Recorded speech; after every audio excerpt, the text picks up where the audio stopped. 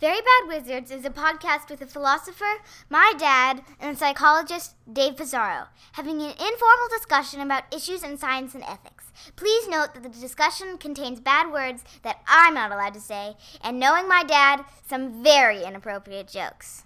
I am nothing more than a reminder to you that you cannot destroy truth. The Galen Boss has spoken. Pay no attention to that man behind the curtain.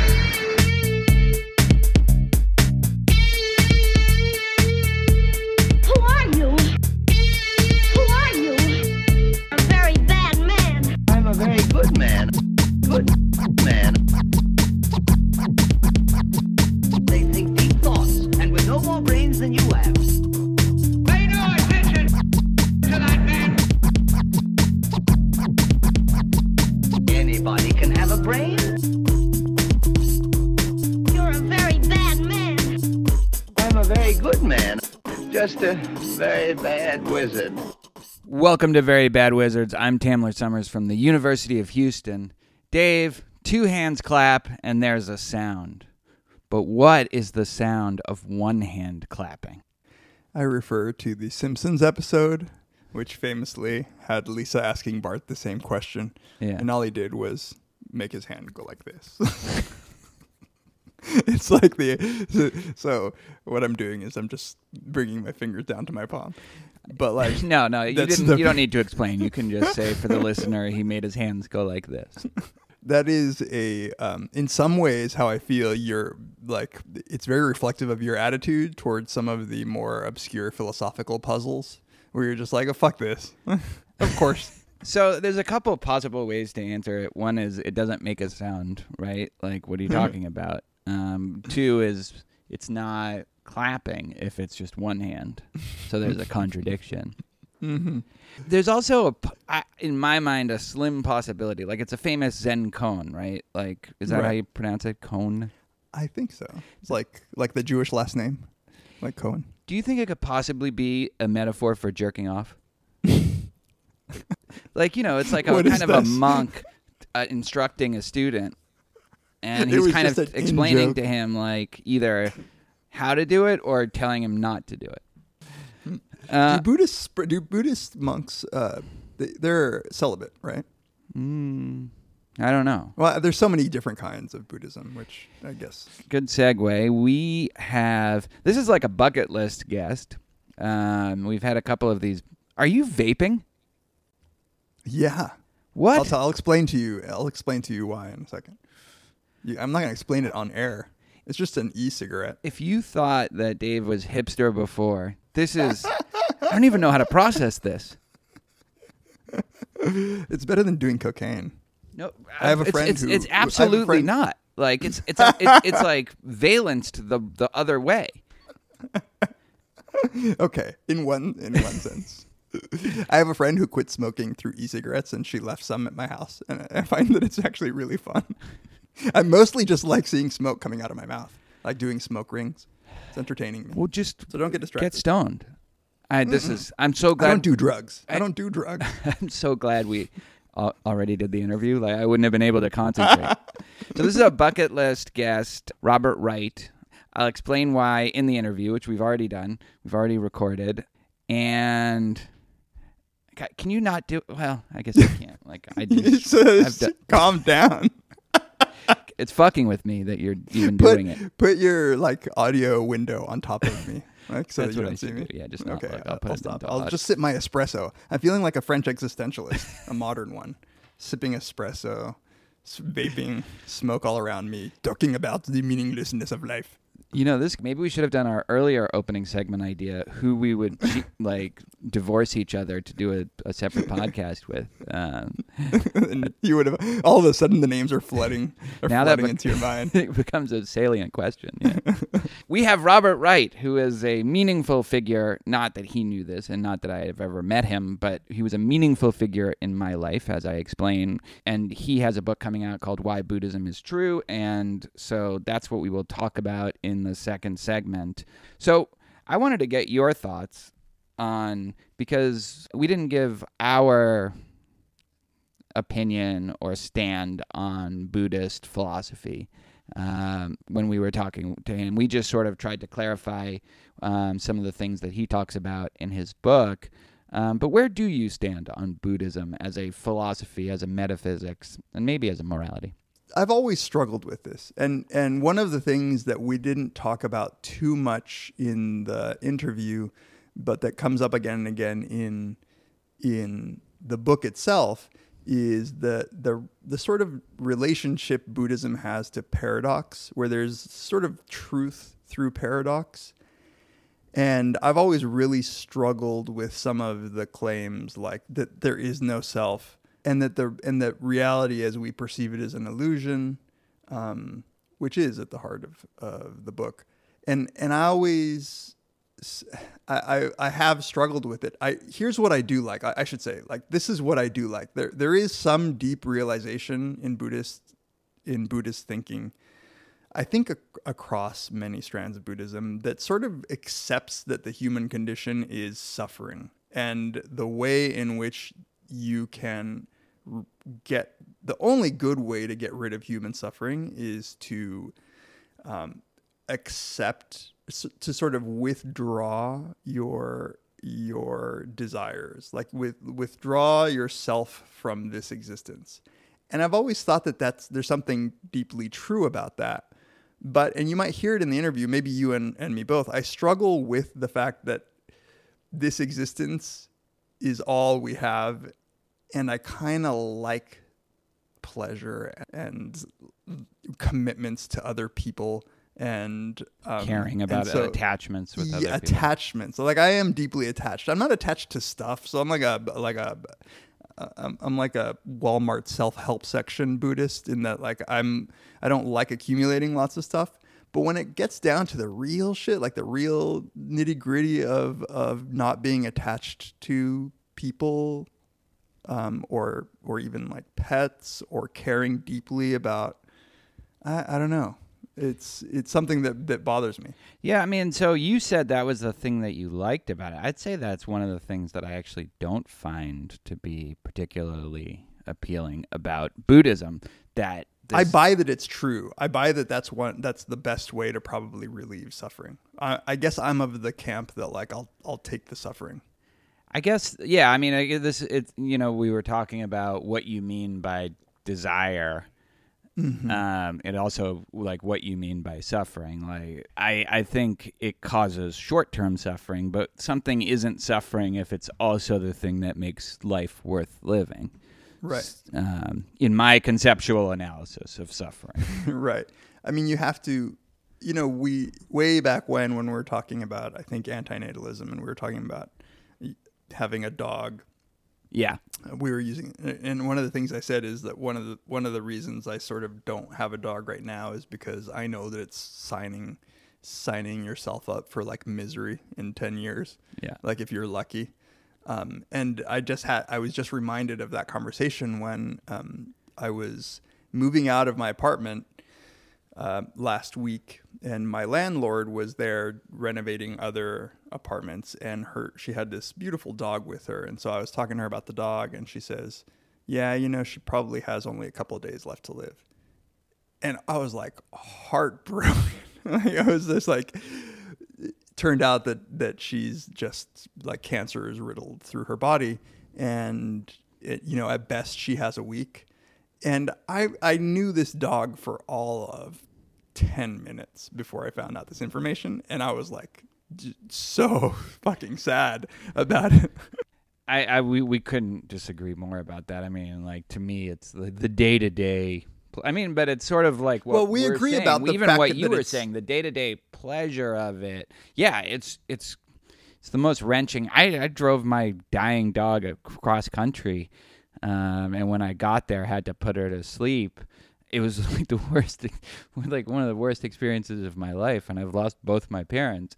But I just don't see how I don't see how one doesn't have a dog, just right. for well, the daily joy. Well, What I'm expressing now is conflict. So it's a conflict. Sort of Yeah. I have pragmatic reasons for not having a dog, as I travel too much, Right. and I don't want the dog itself to suffer from me leaving. But yeah. So I have this sense that would be like when I said that I don't want a dog because of the suffering that it would bring. It was sort of like a Buddhist step for me. Yes. But I realized that I'm not good at living my life that way, and I don't even know if I want to live my life that way. In some sense, it's really the opposite of what some, like there are some cultures that do a better job of embracing negative emotion. And so they say, look, life is full of joys and sorrows, and embrace them all because that is the stuff life is made of. I find that Buddhism... And I'm ignorant about, there are plenty of Buddhists who probably know more than I do and may be willing to correct me. Really? But, there might be some interpretations that are actually not along the lines of what I'm saying. But my sense is that that's the solution to suffering. It is detachment. There's a strain of Buddhism, and Wright talks about this in his book, as I understand it. But there's also just the acceptance of attachments and their temporary nature, their impermanence. So if you accept the attachments and then accept their impermanence, so it's not like the Stoics the Stoics specifically say, don't get attached to your kids. Treat your kid dying as just like, some vase you don't care about breaking or something like that, and which to me just seems like that holds no appeal to me. And I think there is a way in which Buddhism can seem like that, and I think there are probably some monks who have interpreted it that way, but I don't see that you have to interpret it that way, because if you did, then I'm I don't even have as much sympathy with that idea maybe as you do. So here's a couple of things that I find really plausible. Number one, they really do have a focus on practice. And this is something, as somebody who has meditated for, now a year and a half, that it's really not about the beliefs or what you think. It's just about doing it every day. And I think they have this idea, which seems to me to be right and in line with some strains of Western philosophy, that your beliefs and what you sort of the conclusions you rationally arrive at will only take you so far. And it's really not very far. And the thing that will get you where you want to go, whether it's to be more relaxed, more compassionate, or to understand yourself, the thing that will get you there is just practice. It is the repetitive habit of engaging with the world in a certain way. Because you can believe all the things that Buddhists ask you to believe, but that won't actually have a big effect on your life. And whereas if you just practice and do what they tell you to do, it really doesn't matter as much what you believe. But what are you practicing? I mean, aren't you practicing a certain attitude toward the world? I don't think so. I mean, you are practicing just observing. You're just, when you're meditating, at least this mindfulness meditation, you're just trying to figure out what's going on in your body, the sensations in your body, your thoughts, and that's it. Like, you're not trying to come to some sort of insight about the universe. You're just observing what's going on, your sensations, your thoughts, your emotions, how these thoughts and emotions are connected. And this is the second thing that I think is really plausible about Buddhism, is this idea, and Robert Wright said it in the interview, that thoughts think themselves. And there really is a sense, and you can get this in David Hume, you don't need to go to Buddhism for this, where thoughts just kind of appear in your, and we view them. We don't think them. There's a sense in which saying I think this is not true. It's like the thought is there and I acknowledge the thought. And that's just everyday experience. And when you meditate, that becomes not only more salient, but also really annoying, because sometimes your thoughts are like, it feels like they're attacking you, and all you want to do is sort of observe the tingling in your hands or follow your breath or whatever, and these thoughts keep intruding on that, like some sort of nosy next door neighbor or something. So I mean, William James, when he describes the will in his Principles of Psychology, has a very similar view of conscious experience. He sort of just views through very automatic processes, a bunch of thoughts are going through your mind. He did believe in free will of a sort of agentic sort, where he said, but what he said was, the only thing the will does is every once in a while it can make a thought last longer. Like it can keep a thought in there. And when you do that, then you're acting volitionally. And that does feel right. Like you can sort of decide, am I going to get on that train of thought or am I not, Right. And that's the paradox to bring back to the first thing that I was saying is these are the kinds of paradoxes that I struggle with. There is something about mindfulness meditation which seems so agentic, like so volitional, that the whole point is to sharpen your ability to not be controlled by your thoughts. And if that's not self and agency, it's hard to know what is. Right. Even if you get there by denying the self, it seems really, really a really powerful tool for whatever it is that is you to focus, And there's that thing of we tried to get at this a little bit, but what is the thing that's observing all the thoughts? And what's the thing that's observing that doesn't necessarily have to be an agentic self, but it seems like it has to be a self, or at least I don't understand what it is then, because at no point do I not feel like, oh, it's me that's feeling vibrations in my feet or or hearing the sounds or whatever it is that I'm supposed to be doing. There's still a me so I don't get that. And I think you're right. We said that after. There's a comfort with paradox that Buddhists have, and you sort of have to take their word for it. It's like you'll understand. I've listened to a lot of interviews because I listened to this podcast on Buddhism called 10% Happier with Dan Harris, which Robert Wright is going on in a couple of weeks. And the people who are more enlightened come on and they're like, yeah, I can't really describe it, but the best is it just becomes more part of your experience, that there's less of a division between you and the rest of the world. You just got to do it, though. Yeah, and in some ways, like the way in which we're trained to think, like just by dint of the disciplines that we're in, are the opposite. Very resistant to paradox. It's like, and so I have to throw up my hands and say, okay, well, if they say that it's something that you just experience, and you can't describe it, then cool. Like then I guess I'll wait to experience it. But yeah, it's like the rigidity of analytical thinking is something that you kind of have to let go of. And I think to myself, well, if everybody did that, we probably wouldn't have, calculus. Like, I don't know.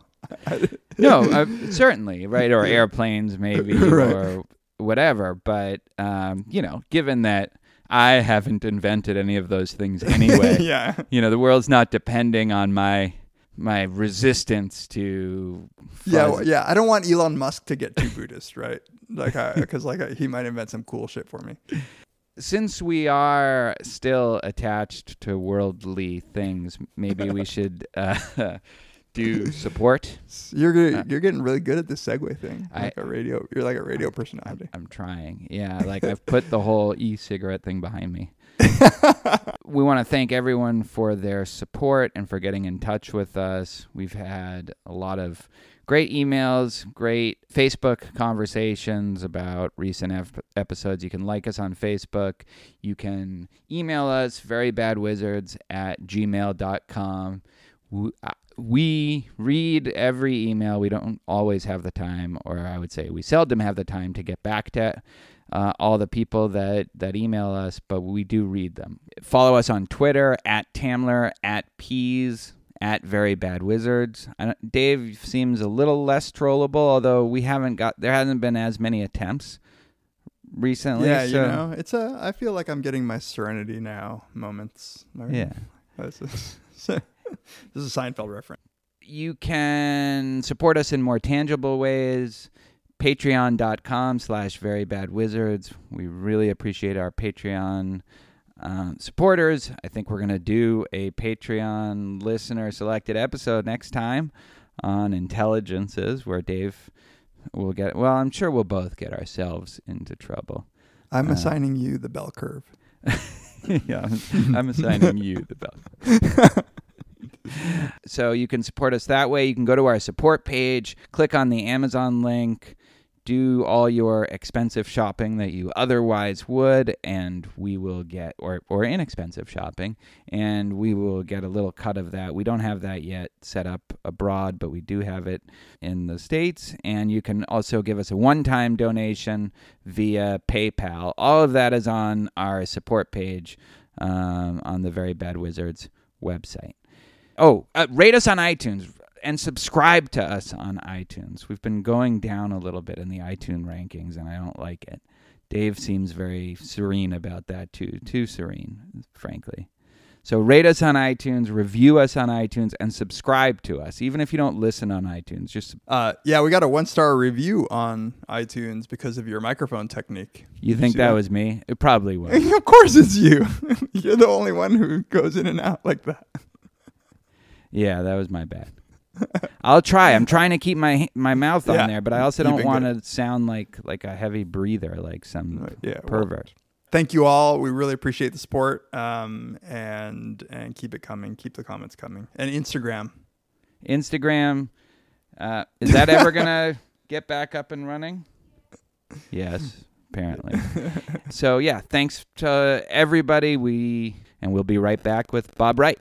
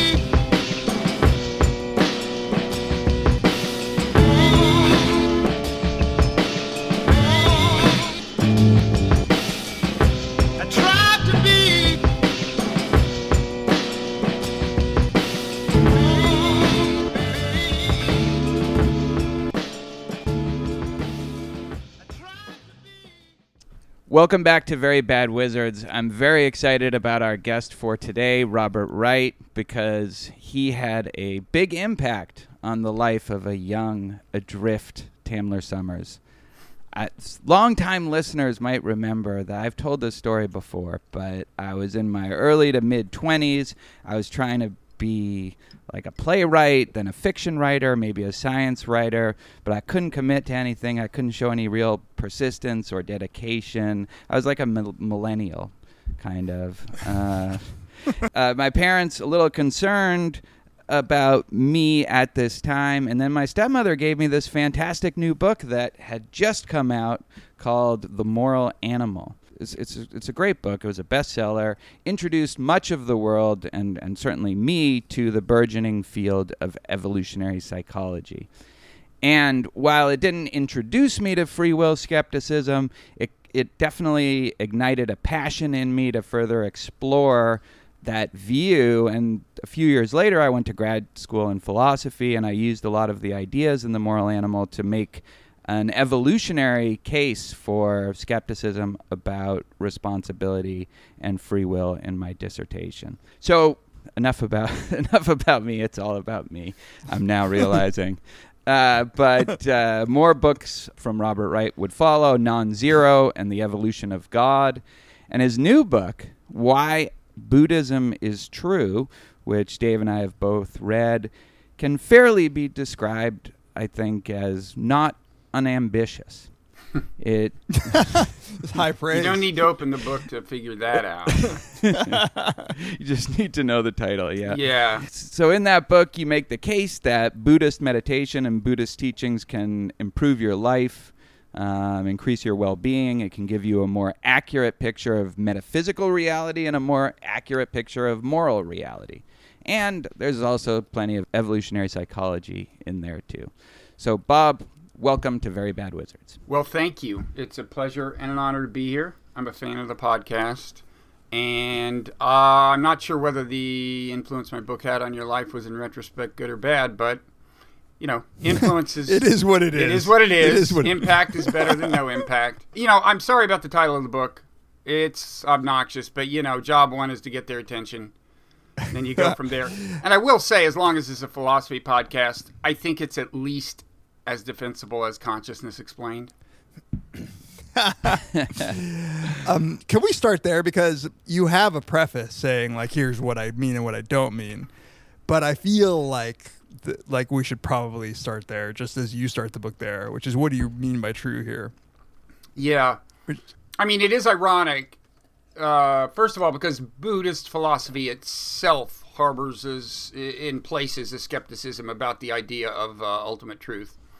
I guess, though, I've always had kind of a conservative conception of truth in the sense that I think, you know, so-called scientific truths are never really proved, right? They're just the best we can do at the time. And I think fundamental claims made by Buddhism are defensible in that sense. I mean, so far as I can tell, I mean, they've got it about right. That includes the diagnosis of the human predicament, the prescription, and some attendant claims about the nature of the self and the nature of the world out there. I mean, I guess the main thing, I think, the thing I'm most willing to defend most strongly is the basic idea that we do not see the world clearly. We do not see ourselves clearly. We do not have a clear conception of our own motivation in this thing we think of ourselves as ourself. And those failures of clarity do lead to suffering and what I would call bad behavior, right. You know, immoral behavior. And so the idea, the Buddhist program for clarifying your view of the world and of yourself, in the process becoming happier and doing less bad stuff to other people, I think that's on target. So it's some sort of like truth about the human condition or immoral, some moral truth. I guess maybe what you don't mean is the versions of Buddhism that believe in metaphysical entities and stuff like, you know, that the wide-ranging spiritual beliefs of non-secular. Yeah, I make it clear in that kind of preface thing you mentioned that I'm not talking about reincarnation, not talking about the religious / metaphysically exotic claims. There are what I think you could call metaphysical claims that I think are worth taking very seriously, but those are in the realm of kind of secular philosophy, I'd say. The not self. The not self and the notion of so-called emptiness. I want to get into those in some detail. I'm sort of curious when you started getting interested in Buddhism and meditation, because, you know, this is something I've started doing on a daily basis in the last year and a half. You're doing mindfulness meditation? Yeah, mindfulness meditation. Okay. When did that happen for you? I had never succeeded in meditating, although you're not supposed to talk about meditation that way, of course, in terms of success and failure. But I had never managed to do it until finally I went to an actual 1-week silent meditation retreat in 2003. And I had very dramatic experiences and felt totally blissed out and felt transformed and everything. And I've never lost my interest in it. There were times when my daily practice faded, but then I kind of picked it up again. I went to a retreat again in 2009, and since then I've been to a number of other retreats. I've been to a total of, a little over 2 months worth of silent meditation retreats. all told. And I have a daily practice, but I personally would not have been able to get into it without a silent meditation retreat, I think, because I have, very, very poor attention span. Focusing is a very hard thing for me to do. So retreats, I was going to ask that because it does seem like it was important for you, both, I guess, in sustaining your everyday practice, but also in terms of some of the insights that you've arrived at. Is that fair to say? Yeah, I don't think I arrived at any original insights. I guess what I'd say is that I got a kind of an inkling of, a glimpse of some of the more profound experiences that super, super committed meditators have. So, for example, the experience of not self, like becoming convinced just through direct experience that the idea of the self is confused and there is no self. I haven't had the full-fledged version of that, but being on retreat has given me deeper insight into what those who have had that experience have experienced. And I guess the one thing I like about a retreat is it kind of gives you a sense that the daily meditation practice, which may feel just kind of therapeutic and mundane, like you get a little, your stress, you alleviate stress, or you view anxiety from a little bit of a distance, you get a sense that those are actually potentially steps toward deeper and deeper experiences. Okay, there is a kind of continuum between daily practice and these kinds of profound experiences reported by people who meditate all the time. That's one value I think that going to a retreat has given me, in addition to just getting me interested in the whole thing. And one of the great things about the book is that you talk about your personal experience throughout. Tamla and I were talking about how we envy the voice that you have in your writing. It's just a very nice sort of sense of you talking to us. But it is autobiographical, and it's sort of like you took your interest in evolutionary psychology and you started seeing these connections with Buddhism. I want to talk about that experience because I relate to it so well, of that frustration of sitting there. And you talk about sort of being at these silent retreats and not even being, for like hours, not being able to get past like the count of 5 or 6 on your breaths because you were so distracted. I've never seriously meditated routinely, but I've often tried, and it is insane how easily distracted you can get when your only goal is to try to clear your mind and count your breath to 10. And there's something that just frightens me about that, about how easy it is to fail what seems to be such a task that should be so trivially easy.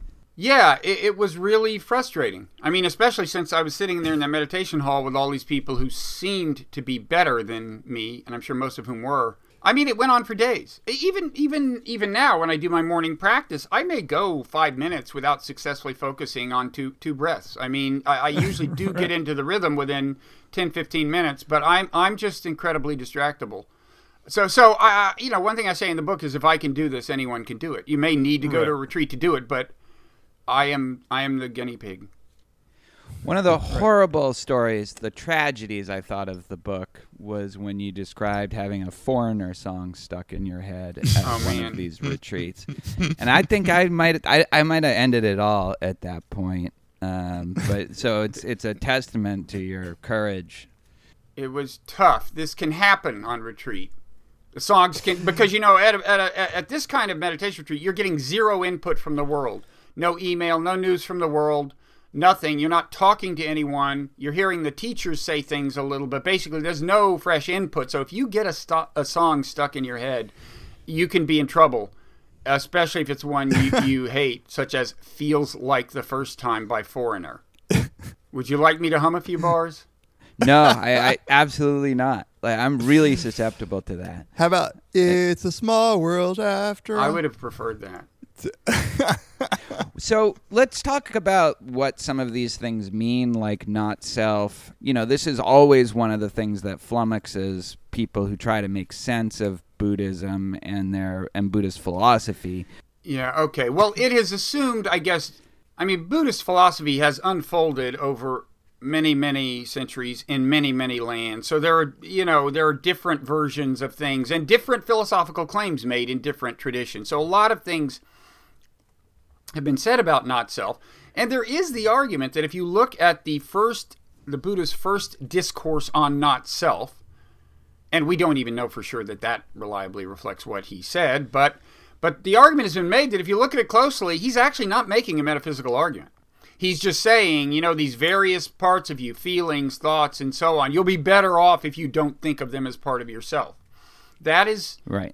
That's not a majority view, but it's a minority view. And I say that for two reasons. One is to convey how I'm not going to be able to give you one single version of not self. That is the essential Buddhist version, first of all.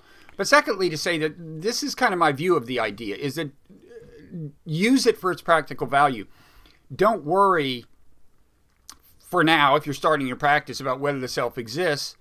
Just ask yourself, is this anxiety really useful to me? Is it is it conducive to a clear view of the world? If the answers are no, don't hesitate to use meditation to no longer consider it part of yourself, which is readily doable. That kind of thing is within the reach of a, committed but not maniacally committed meditator.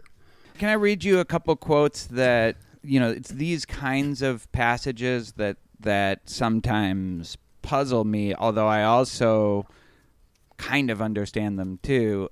So here's one. You say, if you do go on a vipassana, I don't know if I'm pronouncing that right. Vipassana meditation retreat, and slowly, haltingly get better at focusing on your breath, it will seem more like your mind isn't wandering within its own terrain so much as being hijacked by intruders, right? And here you're this brings in the modular mind stuff, but I guess my question is, what's being hijacked by intruders, and who does it seem? There is this thing, it still seems like, that perceives that it's being hijacked by intruders. So there does seem to still be some self or some essence that's noticing the fact that these thoughts are coming and going and feelings are coming and going. So what is that? Is that also an illusion? Well, this paradox pervades discussion of this. I mean, in that discourse of the Buddha's said, that I mentioned, the Buddha says, he who does all these things goes through all of the constituents of human experience and basically says those are not the self. He is liberated. And you're like, well, wait, who is liberated, right? I mean, where is the he if we've just said that he is nowhere in any of the things that constitute human experience, including consciousness, according to that dialogue. So these paradoxes pop up. Buddhists have ways of addressing them to varying degrees of unsatisfactoriness, I would say. I would say, look, if you get to a point where your consciousness is liberated from all the things that push and pull unproductively, and you got to the point where feelings were things you could kind of choose to be guided by, but had sufficient kind of a detachment, in a sense, from to make that decision, and so too with thoughts even. I'd say, as a practical matter, you'd be, in pretty good shape. Now, the question remains, well, wait a second, isn't even if it's only a witness consciousness, just watching all the stuff going on, isn't that something? I would say yes, but it seems that way to me. I share your intuition. If you talk to people who have had these deep experiences, and some of whom have them, according to them, on an ongoing basis, and these are pretty credible accounts, they'll just kind of at that point have trouble explaining to you what it's like. You're like some of them will say, well, it's a feeling that like consciousness is a universal thing and your mind is just one point of access to it. Or they'll say, they'll say various things, but they won't just say what I would think you would say is that, consciousness, there is that and you're never going to leave that.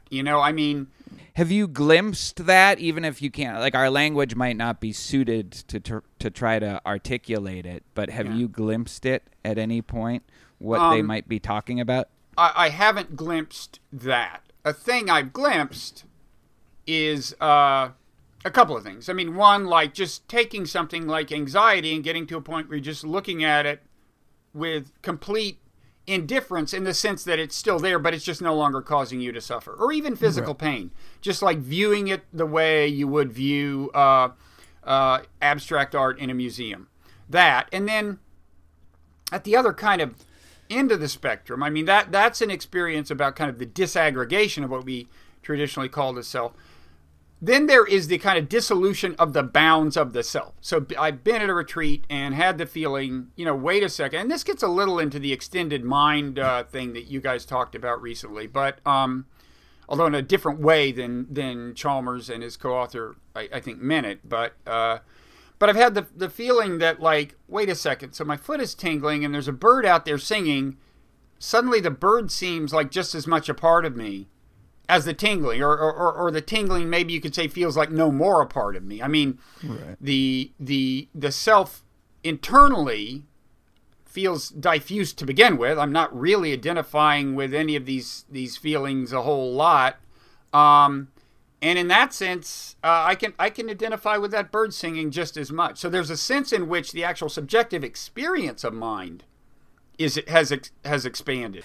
At a basic level, they're both senses. They're the sense of feeling with the tingling in your foot and the sense of hearing. And you can definitely make it so that those two things don't seem like they're totally different. Right. Say, first of all, it isn't just the hearing in your ear. It's like the place where the song comes from seems as much a part of you. And that's not part of my ordinary experience, okay?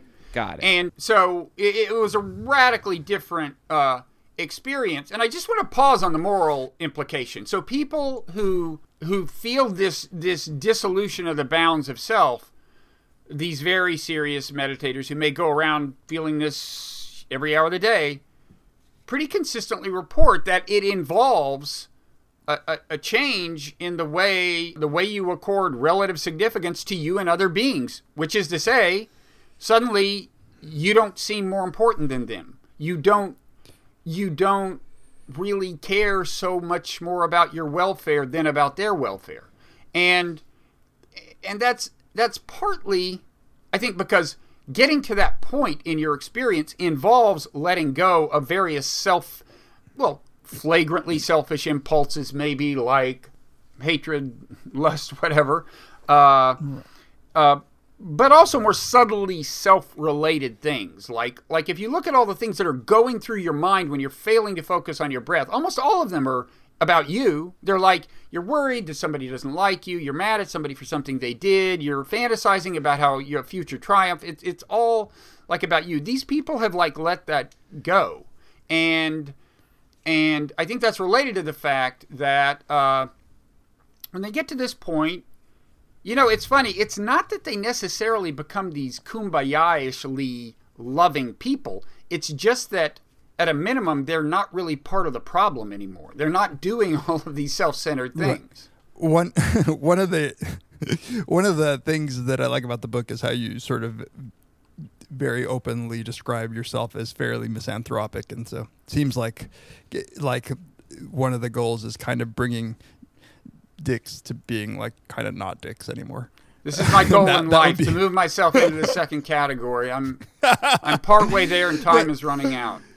So I want to take a little bit of a step back because I don't want to give the idea to listeners that this is just another text on Buddhism, right? Because in this book you're making a very specific claim, which is we could distinguish what perhaps these spiritual or metaphysical or quasi-religious even ideas could improve life, right? It could make you better if you just started thinking of yourself that way, right? There might be a variety of techniques, or you could each be like the ultimate Westerner and use meditation just to instead of Xanax, right? And in a very pragmatic way, it could be that these practices improve your life.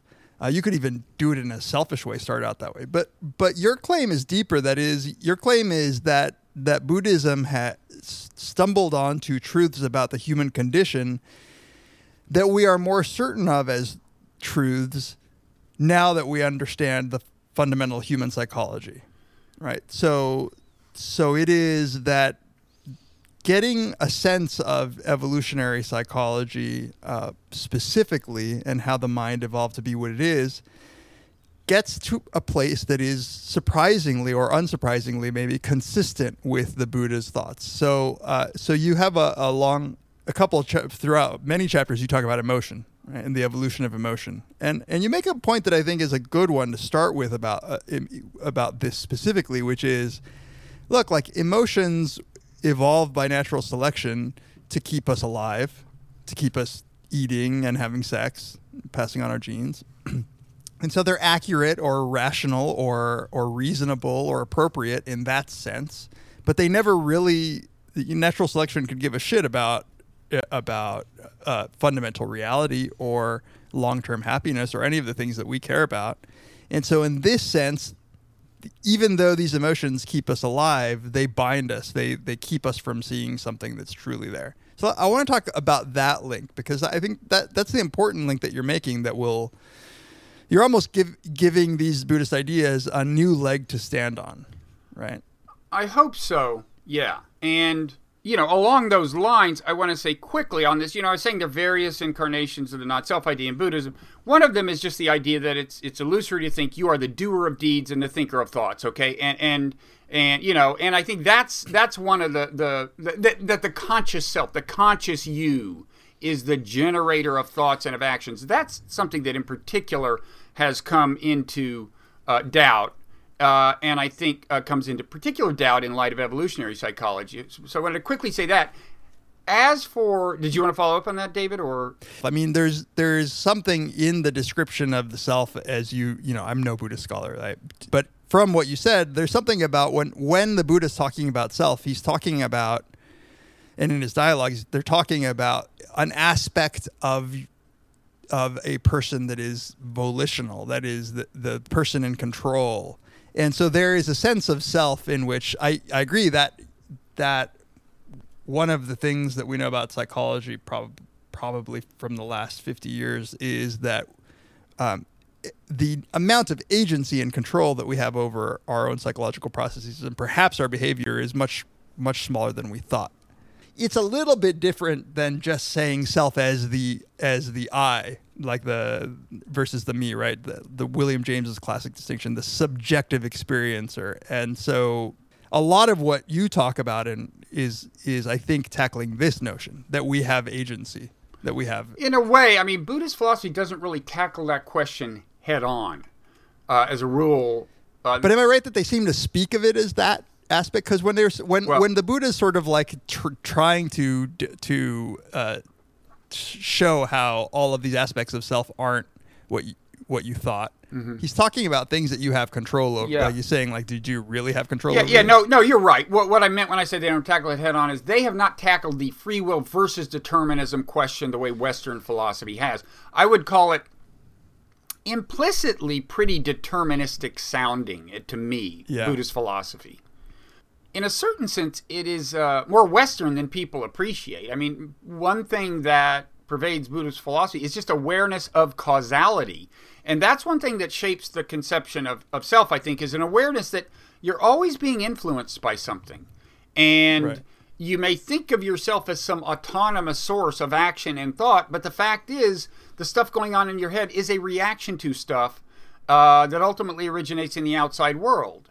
And if you see it as just this, like, this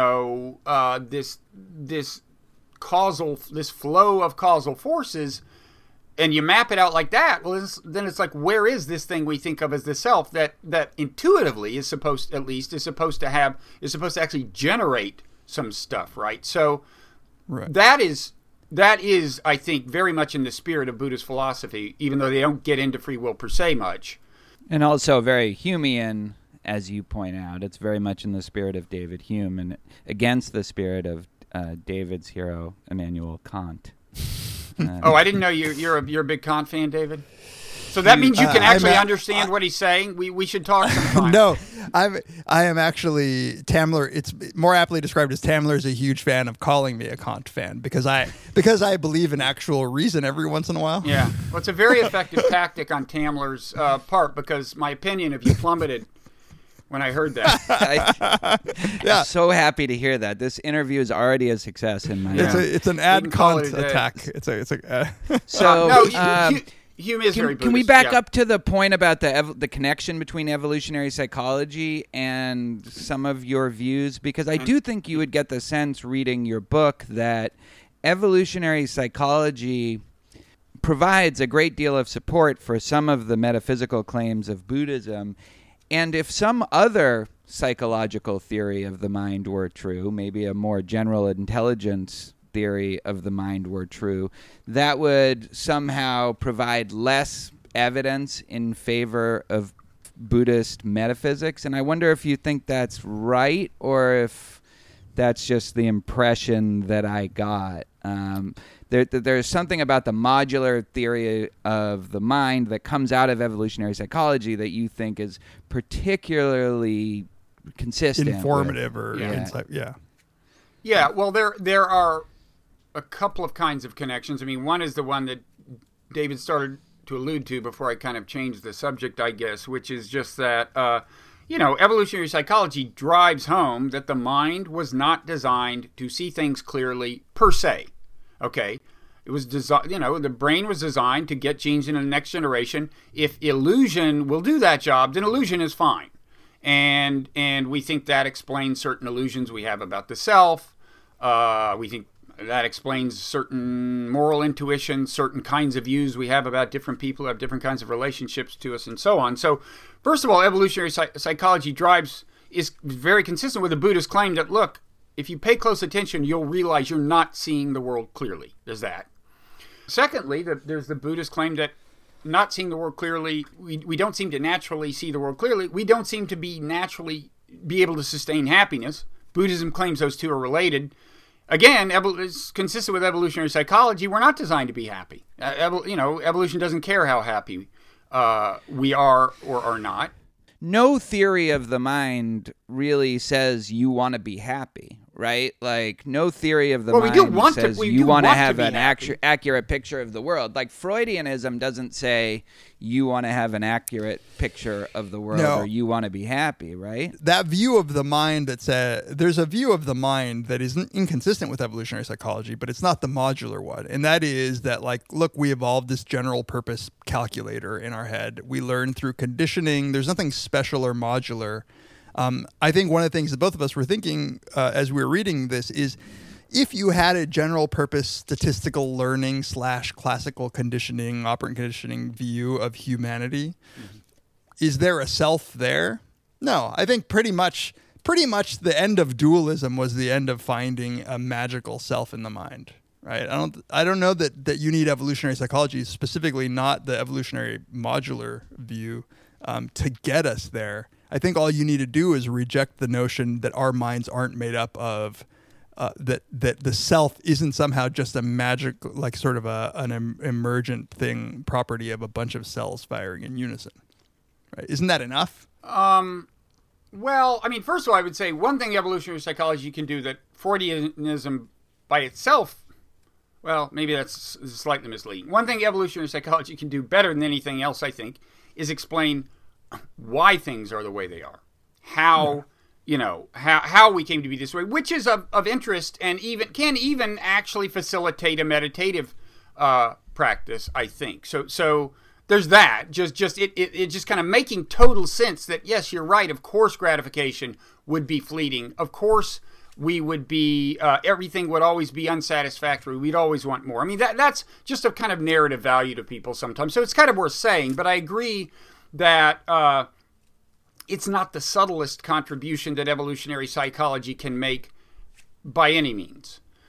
Here, I think, among the things that I think are subtler and more interesting, they actually get to the two things, one of which was said by each of you, and in both cases I kind of changed the subject and we didn't get back to them. It was what you said about feelings, David, and what Tamler said about the modular mind. So as for the modular mind, that of course is just a model within evolutionary psychology, but it's one that certainly makes sense in terms of evolutionary psychology. It's often misunderstood. I hesitate to use the term modular because the very phrase evokes various things that are actually misconceptions about the model, but the basic idea is that, you know, the mind has these functional things that are kind of off doing their own work to some extent, and sometimes there's even competition among them for, you know, control of consciousness, you might say, or for access to consciousness. And that model is very consistent with meditative experience. I mean, one thing you hear meditation teachers say all the time is thoughts think themselves. And casual daily meditation might not give you a very clear idea of what they mean. If you went on a retreat, you would probably more often have the experience of kind of seeing a thought come in out of nowhere.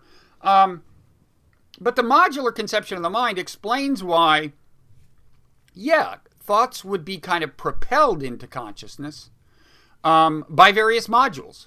The realm of consciousness is not the generator of them. They are coming from different places. Another thing, and here I think Buddhism is really, I think this part of Buddhism is underrated because it's on the one hand not all that explicit in Buddhism as commonly presented, but I think it's there very much in Buddhist practice and philosophy. And here is the idea, this is the idea of how pervasively affect infiltrates cognition, okay? I think there was a time when people thought, well, you got your limbic system, you got your prefrontal cortex, you got emotion, you got cognition, sometimes they bump into each other. You want your rational part to be in charge. And I think more and more we understand, and here Hume, I think, got the picture, but I think Buddhism did too. I think more and more we understand that thoughts and perceptions tend to have kind of affective valence. That is, that you're going to be much more likely to see after intensive meditation. I think that's, well, maybe I should stop there. I want to ultimately go further with that because I think that is leads to an important part of what I consider to be the kind of validation of Buddhism from evolutionary psychology, but I can stop there if you want to. Because the valence is determined by the evolutionary function or some sort of evolutionary story about what those thoughts are. What those thoughts are and how you feel about the thought is how natural selection wants you to feel, or something along those lines. In a certain sense, yes. I think, and I made this argument in The Moral Animal, and others have made it, but once you really realize that all our feelings were given to us by natural selection, in a sense, you should interrogate these feelings skeptically. It doesn't mean that none of them will be guides either to behavior that will make you happy. It doesn't mean that none of them will be guides to morally defensible behavior. But it does mean you can't assume either of those things, and you can't even assume it about the feelings that feel most like they are good moral guides, right? The moral intuitions, even the sense of justice, the intuition that good deeds should be punished and bad deeds should be rewarded. I think that is a generally defensible practice to punish evildoers and reward people who do good, but the idea that retribution is a moral good in and of itself, even if it has no good practical effect, is, I think, a legacy of natural selection, and you shouldn't naively follow it. So it's a debunking story, which we actually just talked about. You want to debunk some of those moral intuitions by saying they're the product of evolution. They're not capturing real, genuine moral insight. They are just the product of how our ancestors got their genes to the next generation. They may happen to correspond to moral behavior. I wouldn't dismiss them because they're evolved. I just would not accept them, given the fact that they're evolved. You'd be suspicious of them. They should all be treated suspiciously. And I mean, there can still be a substantial role, at least I hope, on your account for the kinds of emotions that, right? So there's one way in which, of course, like our emotional system might be the product of natural selection, but there is a substantial amount of emotional response that is due to an individual's personal history, right? That is the content, the triggers, all of those things could be quite a bit influenced by the particular details of your upbringing or your environment. Oh, sure. I mean, and of course, there are programs presumably designed by natural selection that translate early experience or recent experience into behavioral proclivities and into affective reactions to things. I'm not claiming that explains everything about the way your experience might change your perspective, but of course, that's a big part of the story. Yeah. But it seems like what you're saying about evolutionary psychology would be true of a lot of different theories. I mean, it's hard to think of a live theory of the mind, at least that I'm aware of, that if that's true, then when I have a moral intuition or a moral feeling, I'll be like, that's probably right. Right. There are a few modern theories of psychology that add validation to moral intuitions. Is right. Few, if any. But do you think that some of them should make you less skeptical, at least, than the evolutionary psychological story? I think a lot of them might just not make you think about it one way or the other. I think nothing grabs your attention as much as understanding like where the feelings came from. I mean, a lot of psychological theories just don't comment on that. The only ones that do are explicitly Darwinian, whether evolutionary psychology as we know it or, in a more primitive way, Freudianism, actually. There's value in understanding what created us and what the criteria of our creation were. And by the way, the book, I'm not claiming that only evolutionary psychology adds to the validation of Buddhist philosophy and psychology. Some of it is just modern experimental psychology, right? I mean, like a lot of the stuff that causes you to be skeptical of how much in charge the conscious mind is it was just studies done by people who may or may not have had a Darwinian inclination. I think a certain amount of the appreciation of how subtly affect can influence cognition didn't have a particularly Darwinian inspiration. So I'm saying modern psychology, broadly speaking, is pretty consonant with Buddhism, but I think evolutionary psychology adds a lot. So can we talk a little bit about because on the one hand, it seems as if you could mount the argument, and you discuss this in the book, but for the sake of discussion here, you could say, well, look, there's no magic, reliable guide to truth. The closest we have is the way that our minds were built to perceive the universe. And we know that sometimes, for instance, our emotions are triggered inappropriately. But we could use the example of our perceptual systems, like eyesight, where you say, look, there are plenty of visual illusions that fool us, but it doesn't undermine the visual system to know that it evolved in order to track light and darkness and movement and color because it actually led to our survival. It seems as if you could say that the very existence of inappropriate visual perceptions in at least those fields only serves to bolster their truth-tracking ability. It's harder with an emotion to say that it's true, as you discuss in the book. Like, what does it mean to say that an emotion is true? But one of the things that you could say is that as a motivational guide, it may not be tracking, it may not be a guide to happiness, but it's not so bad a guide to interpersonal relationships. Like Bob Frank's book, Passion Within Reason, he tells the evolutionary story of emotions and it ends up concluding like these are more rational than we thought. Like these are actually serving an important function.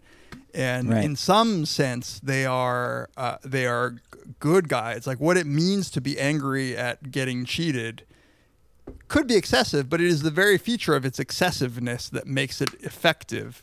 So you could say it's not there to make you happy, and it's hard to know what would make an emotion true, but it seems as if they're good and tracking something about the world. They're tracking something about the world in our social circumstances, right?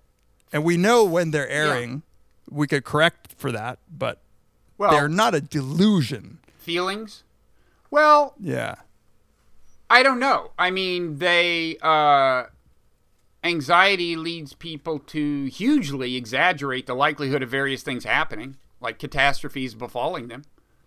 Right. And it's because, as you point out, false positives are a good way for natural selection. Well, that's one reason they may exaggerate. I'm also arguing that there are things about the modern environment that make feelings even less reliable guides than they would have been in the environment of evolution. And I grant that from the point of view of the organism operating in its natural environment, feelings are often, pretty good. If you want to use as your operational definition of the truth of a feeling, does it lead to behavior that is good for the organism, which after all is largely the Darwinian function of feelings. If you take kin out, who also share your genes, out of the picture, you could say that roughly speaking, that is the function of feelings. Yeah, they often do a pretty good job. Now, but often they don't, especially in a modern environment. And moreover, there's the question of are they morally defensible, even when they are serving your interests? I think all of these feelings, all of these questions arise in Buddhist philosophy, are illuminated by a Darwinian perspective. But I also want to say I get the sense that you think it's kind of easy to tell when our feelings are misleading us, and that I emphatically want to reject. It's not. But I want to know. Well, I want to add one more thing. It's not even easy to tell when feelings are there at all. It's not. They so subtly influence our perceptions that it's not even easy to tell when they're doing anything. Is I think an implicit claim in Buddhism that I think is right. Right. So I guess where I'm starting from the analogy that our visual system also evolved, and it also can lead us astray, and it also is sort of inconsistent with the environment in which we find ourselves now. It can often, our eyes are fooled, but that we don't conclude that about, right? There is a way in which we say they are reliable. I mean, we rely on visual illusions to watch movies and stuff, obviously. But maybe it's just that the criteria to demarcate when they're accurate and when they're not is easier. But I don't want to abandon emotions as delusions, because on the one hand, you could just say, well, because it's not an emotion isn't an explicit belief, you can never tell whether it matches with truth, right? That's just a feature of emotions. A feeling doesn't have a truth proposition. No, you can ask yourself, is it serving my interests? Which is what feelings, again, were broadly speaking designed to do. Yeah, and they're motivating, right? Our organism relies on the motivational force of the emotive system in order to get behavior going, and so I guess one way to say this is I fear that you could swing in the opposite direction of actually reinforcing this cognition versus emotion distinction and saying what you need is detachment from your emotion. The way you do that is you yourself use your reason and calm your voice, in your internal voice, and observe. It sounds almost Kantian to me to keep your emotions in check like that. Or Plato, certainly. I'm a fan of the rational control of your life. I just think it's harder than people appreciate, and and being aware of the problem doesn't lead very straightforwardly to a solution, which is one reason that, for me at least, a daily meditation practice is helpful. But let's just take a concrete example that's right in front of us: the current state of political discourse in America. Okay, it's there's polarization, it's tribalized. People on both sides, they're not thinking when they see whether it's a Trump supporter seeing a piece of pro-Trump news and sharing it right away, or it's a Trump opponent seeing a piece of anti-Trump news and sharing it on social media right away, none of them are thinking, right, that, the feelings I have toward Trump are the reason I'm not inspecting this news closely before sharing it. Nobody's thinking that. Even though when you reflect on it, it's actually pretty obvious, right? I mean, if you pause and ask yourself, how do I feel at the moment of sharing? There's like a, that asshole, right? It's only obvious to me when other people do it. Because Right. when I do it, it's just like it's the fucking noumenal realm in the reason, it's calculation, and I'm right. You are in touch with ultimate truth when you do it. That is kind of the feeling. But I think if a daily meditation practice can make you at least somewhat more likely to stop and feel what's doing the work at that point. I completely agree with that. And there are times when our feelings and our loyalties distort our sense of reality. I don't think anybody could deny that who is thinking sensibly about the topic. I guess two questions that I see Dave getting at. One is, how do we even determine when a feeling is tracking some sort of truth and when it's diluting us or distorting reality? And second, sometimes it sounds like feelings are always delusions when you read some sort of Buddhist text, and then if feeling is always a delusion, that seems like a problem too, because when my daughter makes like a great sarcastic joke and I feel this like overwhelming sense of love for her, I mean, yeah, I get that that's partly because of kin selection and all of that, but that doesn't seem like the feeling is I don't feel in any way deluded by that feeling. She made a great joke and I love her, and that feeling is a reflection of that. So there's got to be some sort of way of figuring out where the boundary is between these distorting anxiety over shark attacks and Ebola And PowerPoints. And versus just like these feelings that also kind of make life worth living. Yeah, no, I don't argue for abandoning parental love. I mean, on the other hand, you're in Texas, right? So you know about the woman who some decades ago was, I think, convicted of conspiring to murder, was it the mother of her daughter's rival for cheerleader? It was some kind of cheerleader. I mean, they take cheerleading very seriously in Texas. I went to high school there. Anyway, that woman went too far. Northeastern stereotype.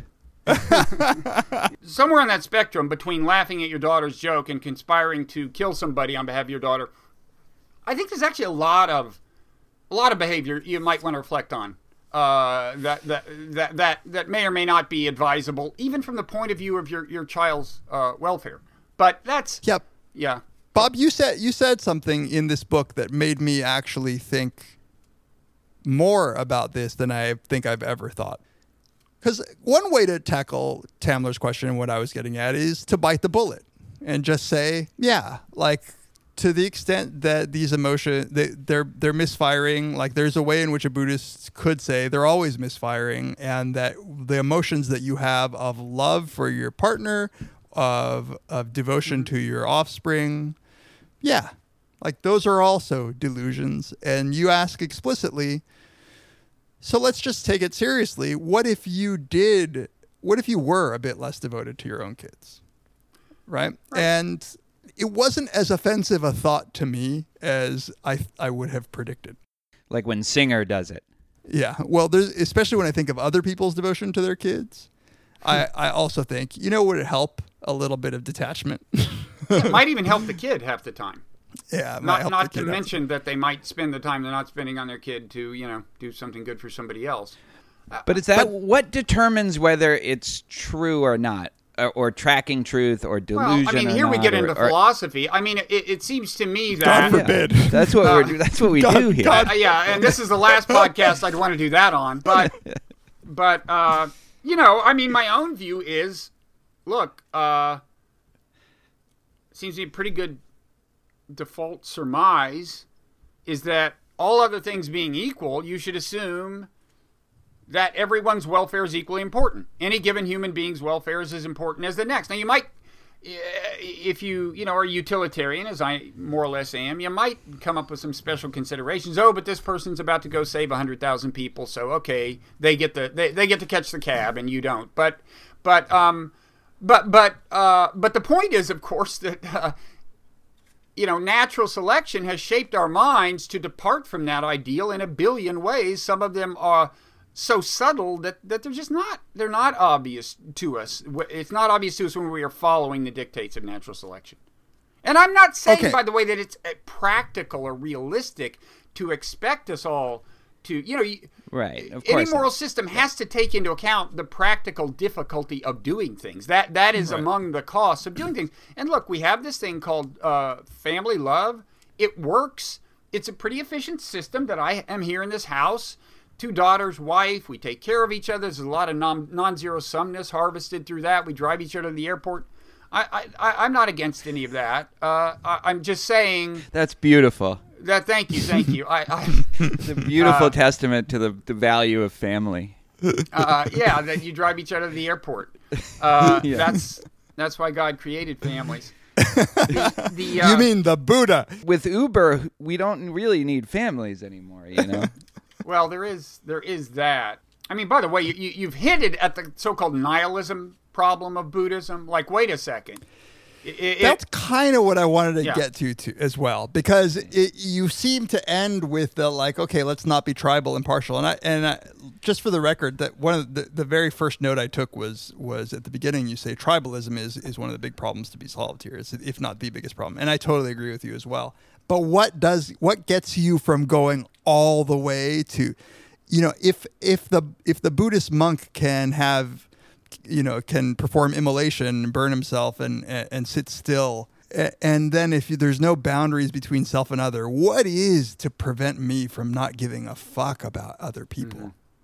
So you're concerned that if we start making progress on this problem of all these people sharing fake news and saying horrible things about each other, and the internet will be on a slippery slope to them just sitting in their bedroom going, no. I don't see any reason to get up in the morning, I'm just saying. Yeah, no. I'm talking about taking the Buddhist beliefs to their natural conclusion, which I don't think will ever happen, because my point is just, it's not a practical problem, but you're right. It is a serious intellectual question about Buddhism that gets asked. I actually address it at some length in a footnote. I was thinking about making an appendix, but how many you two are among the very few people who care, probably. I address the nihilism question.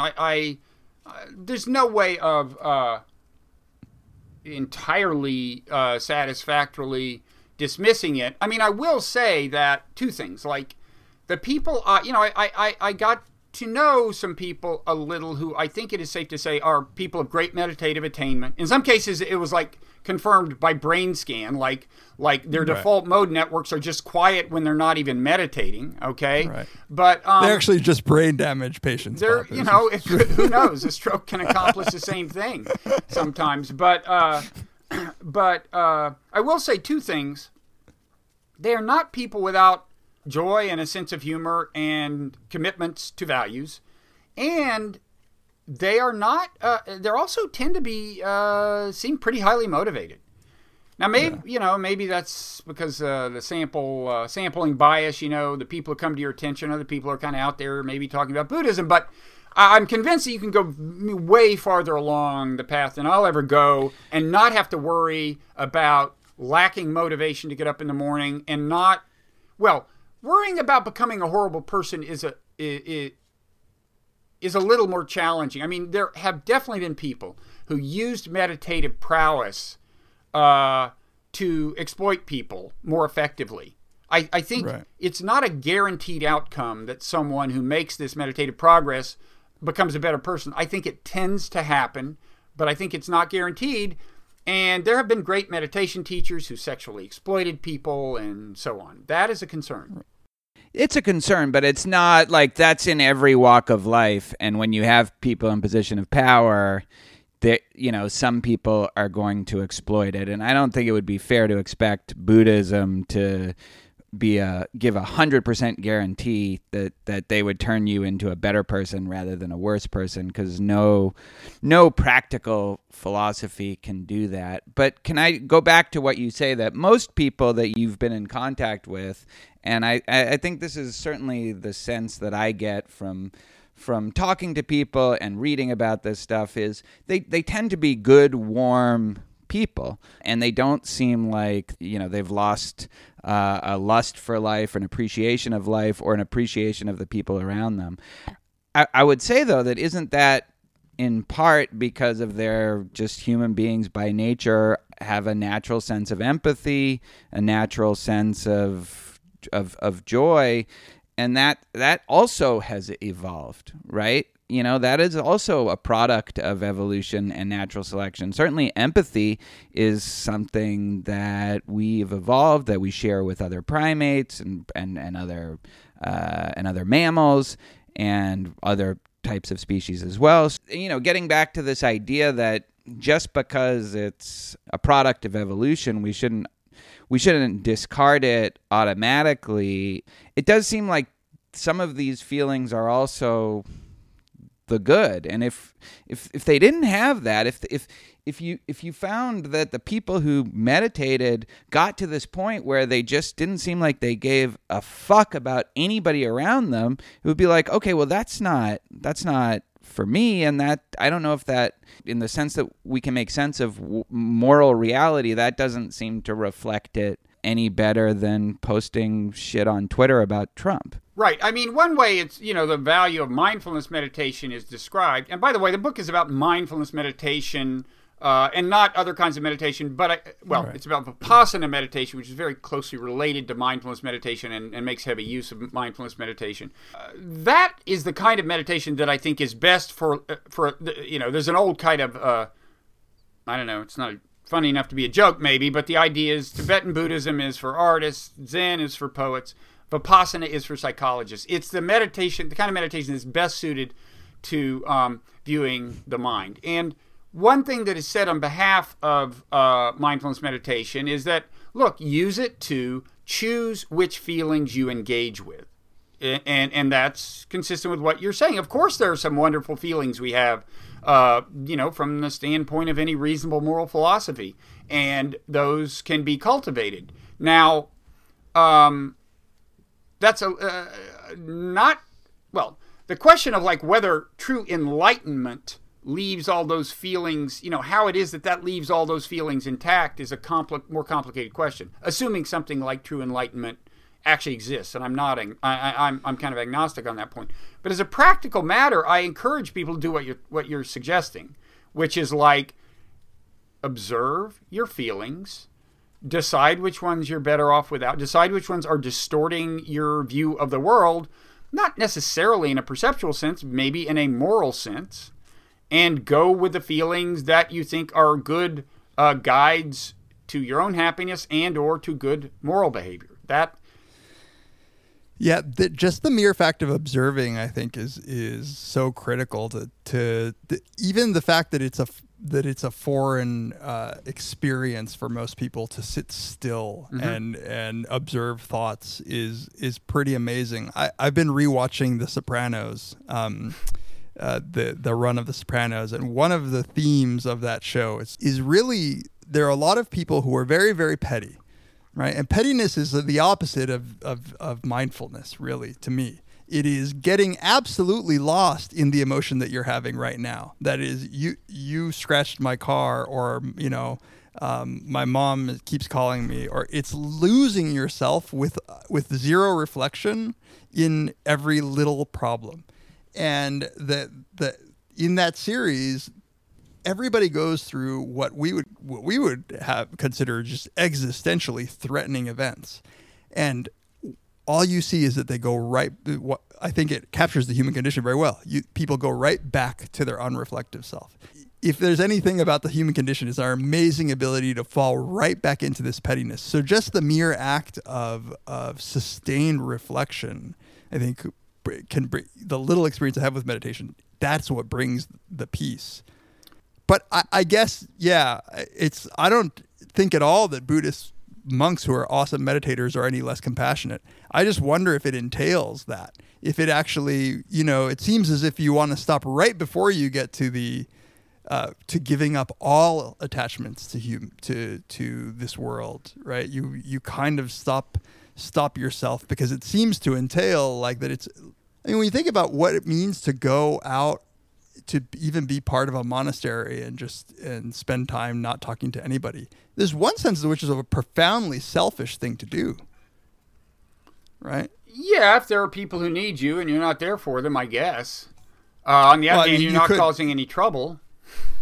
Right. But, you could be like setting up malaria. We'll take that from a lot of people. I suppose you... I can think of people for whom that would be a moral improvement, to just wall themselves off from all other human beings.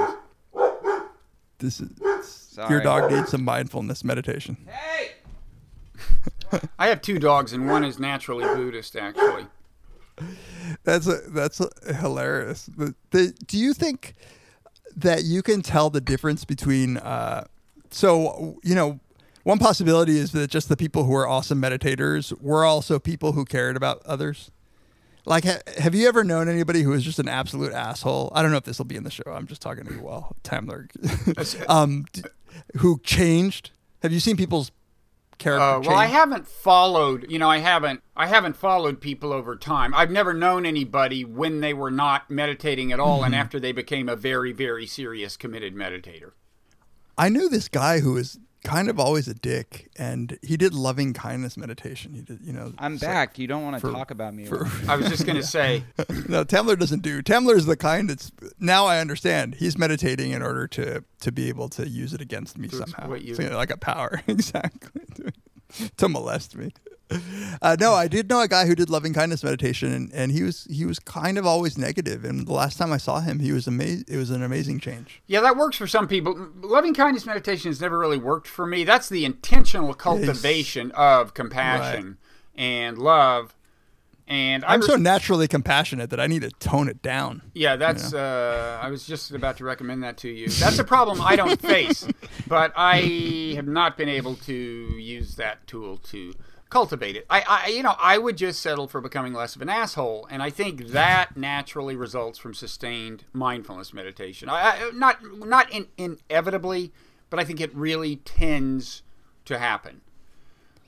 Right. There is an amazing amount of evidence that those techniques are, there's a reason that those techniques are used for like cognitive behavioral therapy, right? Like they do work, right? And that has always amazed me that it does seem as if Buddhists stumbled upon something really powerful. Yeah, there's a natural connection to cognitive behavioral therapy, and the two are used together sometimes. Yeah. Yeah. So I've had severe dental pain, like throbbing, the worst pain I've ever had. And I had that's the time where I actually, it's the closest to a true Buddhist experience I've ever had, where the only thing I could do was sit and observe the pain, and it fucking worked. It was amazing.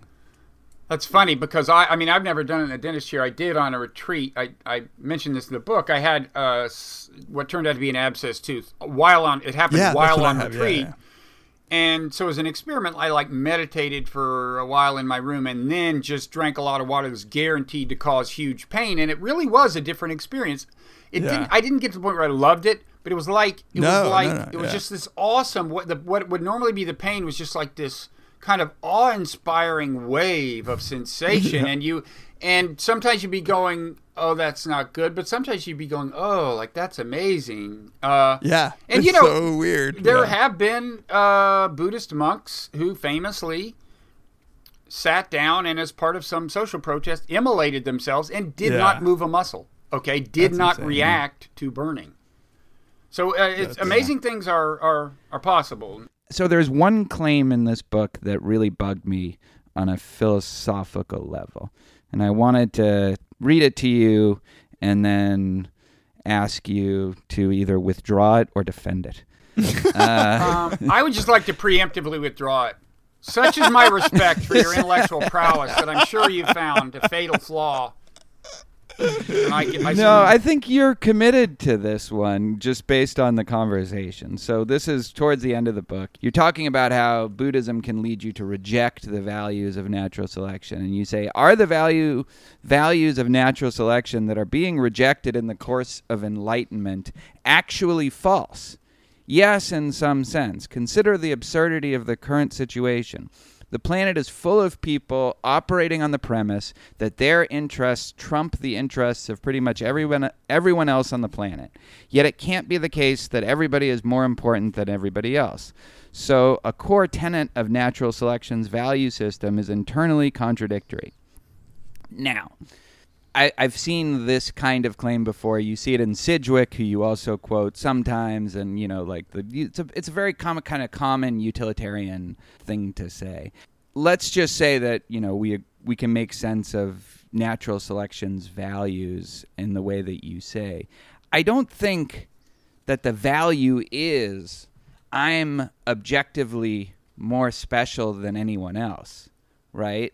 That's not the natural selection value you're talking about. I'm objectively more special than anyone else, or I'm the most special from the point of view of the universe. The value is I have this special obligation to care for myself and my family, and I should value us more than I should value strangers. When you look at it like that, there's nothing remotely contradictory about everybody having that thought or everyone having that moral conviction that they should value themselves and their family over everybody else. Everyone can have that value, and they're not saying that other people won't have it or that other people shouldn't value their own interests, right? Well, yeah, if the way you personally articulate the idea is, I think I'm special, I'm going to act as if I'm special, and I understand everyone else is going to do that too, and that's the game, right? I mean, if everyone has that as their explicit belief, there's in a sense not a contradiction among those beliefs. But I'm not really talking so much about explicit belief. I'm talking about, I mean, sometimes I am maybe, but I'm also talking about just the values implicit in the kinds of behaviors that natural selection leads to. So when I am holding up my arm, trying furiously to hail a cab, trying to raise my hand higher than somebody else, there's a sense in which the implicit value is on my interest relative to theirs. Implicitly, the idea is that it's more important that I catch the cab than that they catch it. But I think you're just saying, I want to catch this cab, and I don't want that guy to. There's nothing contradictory about it. Well, fine, it's not a logical you make it sound like a logical contradiction. Okay, but then you get into all of these out-and-out distorting ramifications of natural selection's value system. Okay, so, like, the person raises their hand, succeeds in raising their hand higher than you, and you go, that's unfair, they're taller. Now, that's an extreme case. But what I mean is, if you look at the kinds of grievances we bring up, and the way we distort our assessment of the evidence to value ourselves, that is actual misperception, right? Because right. Our application of rules we think of as universal. It's not fair that this person did that. Then when we do it, we think it's fair. That is an actual internal contradiction within our own belief system. And those kinds of things are ultimately a reflection of natural selection's value system, which is to get each organism to behave in all kinds of ways as if it's special. I mean, I take your point that there's a way... To the extent that you do start to imagine that there is some objective truth about fairness or something, and that you were victimized, you could get into a contradictory frame of mind. So I agree with you on that. I guess I sort of am a little more skeptical than you are that people do have these kind of objectivist commitments to... No, but I don't think he has to say that they have objectivist commitments. You could just say, like, in a zero-sum situation, natural selection makes you... So if natural selection put everybody together in a zero-sum game, then the system has to like screw people over, right? So natural selection did not make people very good at sharing resources that, right? Like everybody's going to try to take a bigger piece of the pie. I don't think the claim is that they're objectivist about that. It's just. But then there's no contradiction. There's there's a a bad contradiction. situation, maybe. The system is contradictory, right? The system is built everybody to maximize in a way that means that somebody will get screwed over. So to the extent that you can personify a system, I think that's the point, right? Am I right? Yeah, I think I'd be more attracted to Tamler's argument if it weren't the case that we do naturally tend to convert our pursuit of interest into actual moral ideas that don't make sense, that lead to actual distortion. So let's, on the same theme, it is a surprising claim for somebody who wrote the book Non-Zero, which I love, which very much argues that the tender emotions or the good part of humanity comes from selective pressures to cooperate, and that it seems as if you've gone back to a red in tooth and claw view of natural selection. No, I mean, I've always felt, and in Non-Zero, I mean, the book was taken as more optimistic than it was. I mean, the argument was that given the direction of technological evolution, which has its own kind of inexorable impetus, and given human nature, I think it was inevitable that we would get to the brink of having a cohesive global community. This has been driven by what you could call a kind of expanding web of non-zero sumness or something, although also driven by a lot of competitiveness in zero-sum context between societies, between people, and so on. But still, yeah, there's this expanding web. That's the good news. But I've always felt that there was this, that there was the real threat, especially as social organization approaches the global level, that the system unwinds and that kind of tribal psychology gets the better of us. And you can imagine a kind of a positive feedback system in a negative sense. In other words, bad things feeding on themselves. Like, say terrorism happens, you do a stupid thing in response to it, the terrorism gets worse, you do more stupid things. Not that could ever happen on this planet. But, and that could, that the whole project could kind of dissolve in chaos. And I feel that one reason I wrote this book is I feel like we're kind of there now. Politically, that's where we are. We're at this crossroads where there's explicit opposition to global community almost that has become a potent political force. But I don't think what I call the blame lies on that side alone. I think in general, tribal psychology afflicts all parties, and I think some sort of greater awareness, and I think if people in the world don't become more aware of them, bad things could happen. I know you didn't ask for that particular non-zero related sermon, but that's yeah. related to this. But I did want to say though that I mean the part of the story really is that non-zero sum forces shaped sort of natural selection shaped human psychology to care about other human beings deeply and fundamentally, because it benefited us individually. And those parts aren't the parts that you want to get rid of through meditation, right? Right. I mean, it's a real blessing, and you wouldn't have necessarily predicted that a process like natural selection would give us things like love and a sense of gratitude and obligation toward friends and all that. I'm just saying that it's not enough.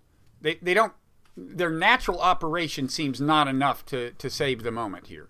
Right at the end of the book, you say that it's kind of amazing that the same thing, meditation, leads to lessening of suffering, and it also leads to seeing the metaphysical truth and acting on attendant moral truth.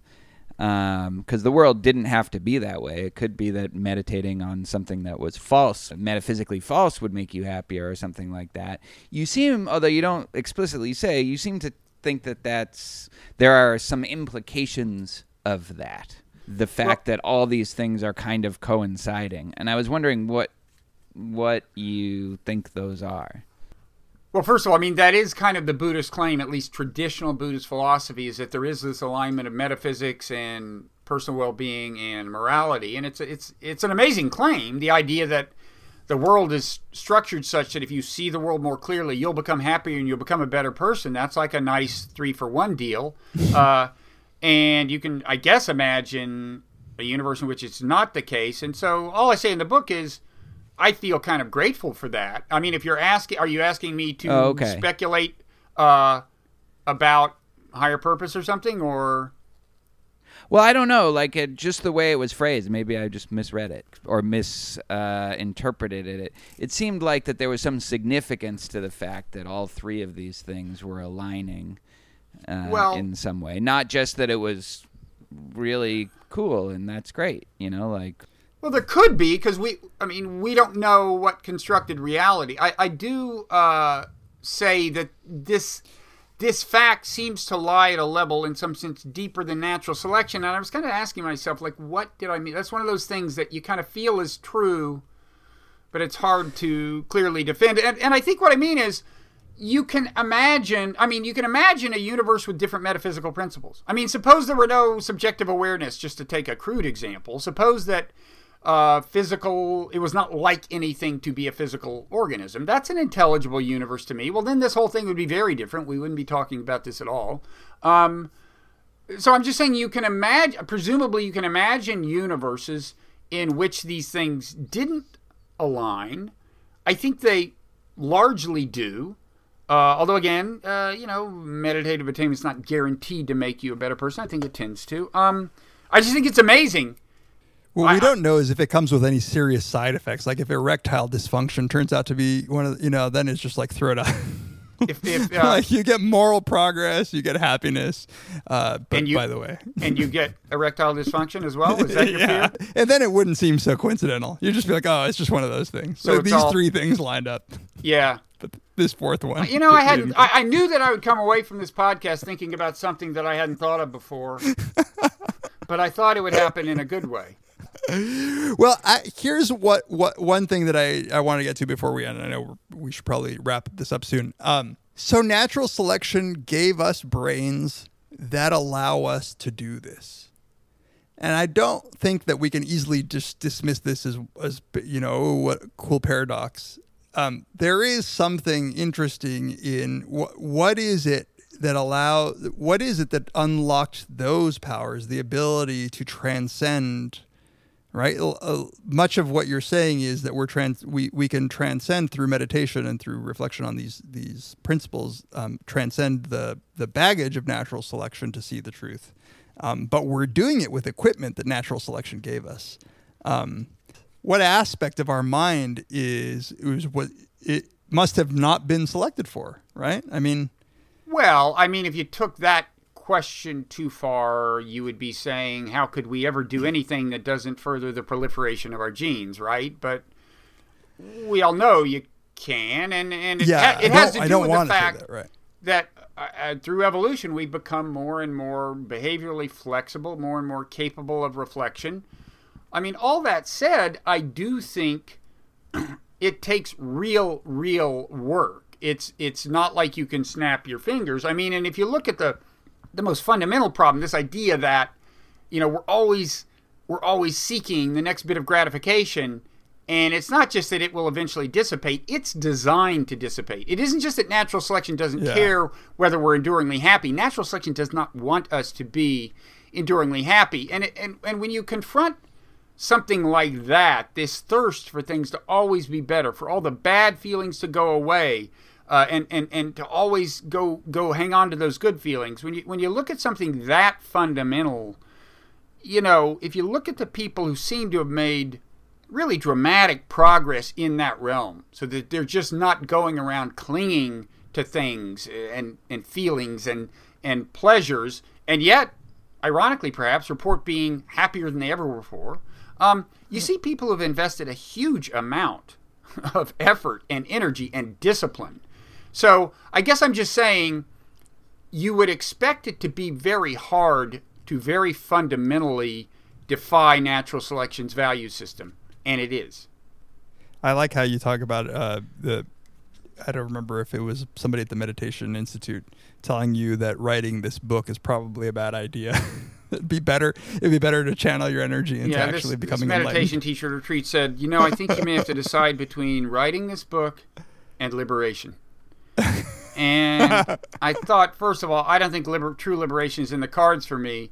But she was right that, let me just say, I'm eager to go back and do like a 2-week retreat without this book on my mind, without always thinking, oh, here's a meditative experience I can describe, I think maybe I'll get further. So maybe next time you see me, I actually will be enlightened. Well, what a sacrifice then. I mean, if you just for us to be able to get to read this book, you gave up nirvana. Yeah. That's about as, I don't know, like what other listeners want in terms of a motivation to buy the book. I so agree. It's like Jesus level sacrifice. Well, there's actually a concept in Mahayana Buddhism, one of the two kinds of the Bodhisattva, who does exactly this. The Bodhisattva is somebody who comes up to the brink of nirvana and they can just like chill and bliss out, but no, they want to help people and they continue going around and enduring the grimness of daily work and help people. It's like Plato's cave. Yeah. Yeah. It's like coming back into the cave. Yeah. Yeah, so you're right. That would be me, yes. I too thank you for this sacrifice. On behalf of humankind, we should emphasize, it isn't just David we're talking about here. So Robert Wright may be reincarnated as a cockroach simply because he wrote this book for us. That's not the way it works, actually. The more virtuous you are, the better. I have hope of a thing better than a cockroach. So let's end on that. What do you want to come back as? I would settle for LeBron James. I was going to say a Jew. That's what I would want. Or a Jewish LeBron James. Jewish LeBron James. Yeah.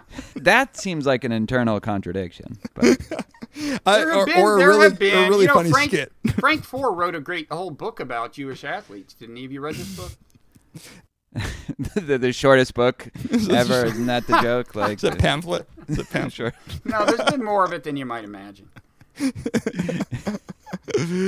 Well, thank you so much, Bob. Well, thank you. This was great. I really appreciate the seriousness of the cross-examination. That's right. And August 8 or so, but we'll put a link to Why Buddhism is True. Never too soon to pre-order, you might add. Never too soon. That's right. Great book. Thank you. Yeah, pre-ordering is big, right? The more pre-orders you get, the more... The more you pre-order, the more likely that you will have a favorable rebirth. Yes, it does help in exactly that way. That's good. Otherwise, you could either Cockroach be Jewish City. LeBron James or... Yeah, or you can be a cockroach. The choice is yours. The cockroaches are doing very well in my house right now, so I wouldn't, But are they turn happy? your nose down at them. Are they happy? All right, thank you. Thank you. The Cleveland boss has spoken. Pay no attention to that man behind the curtain.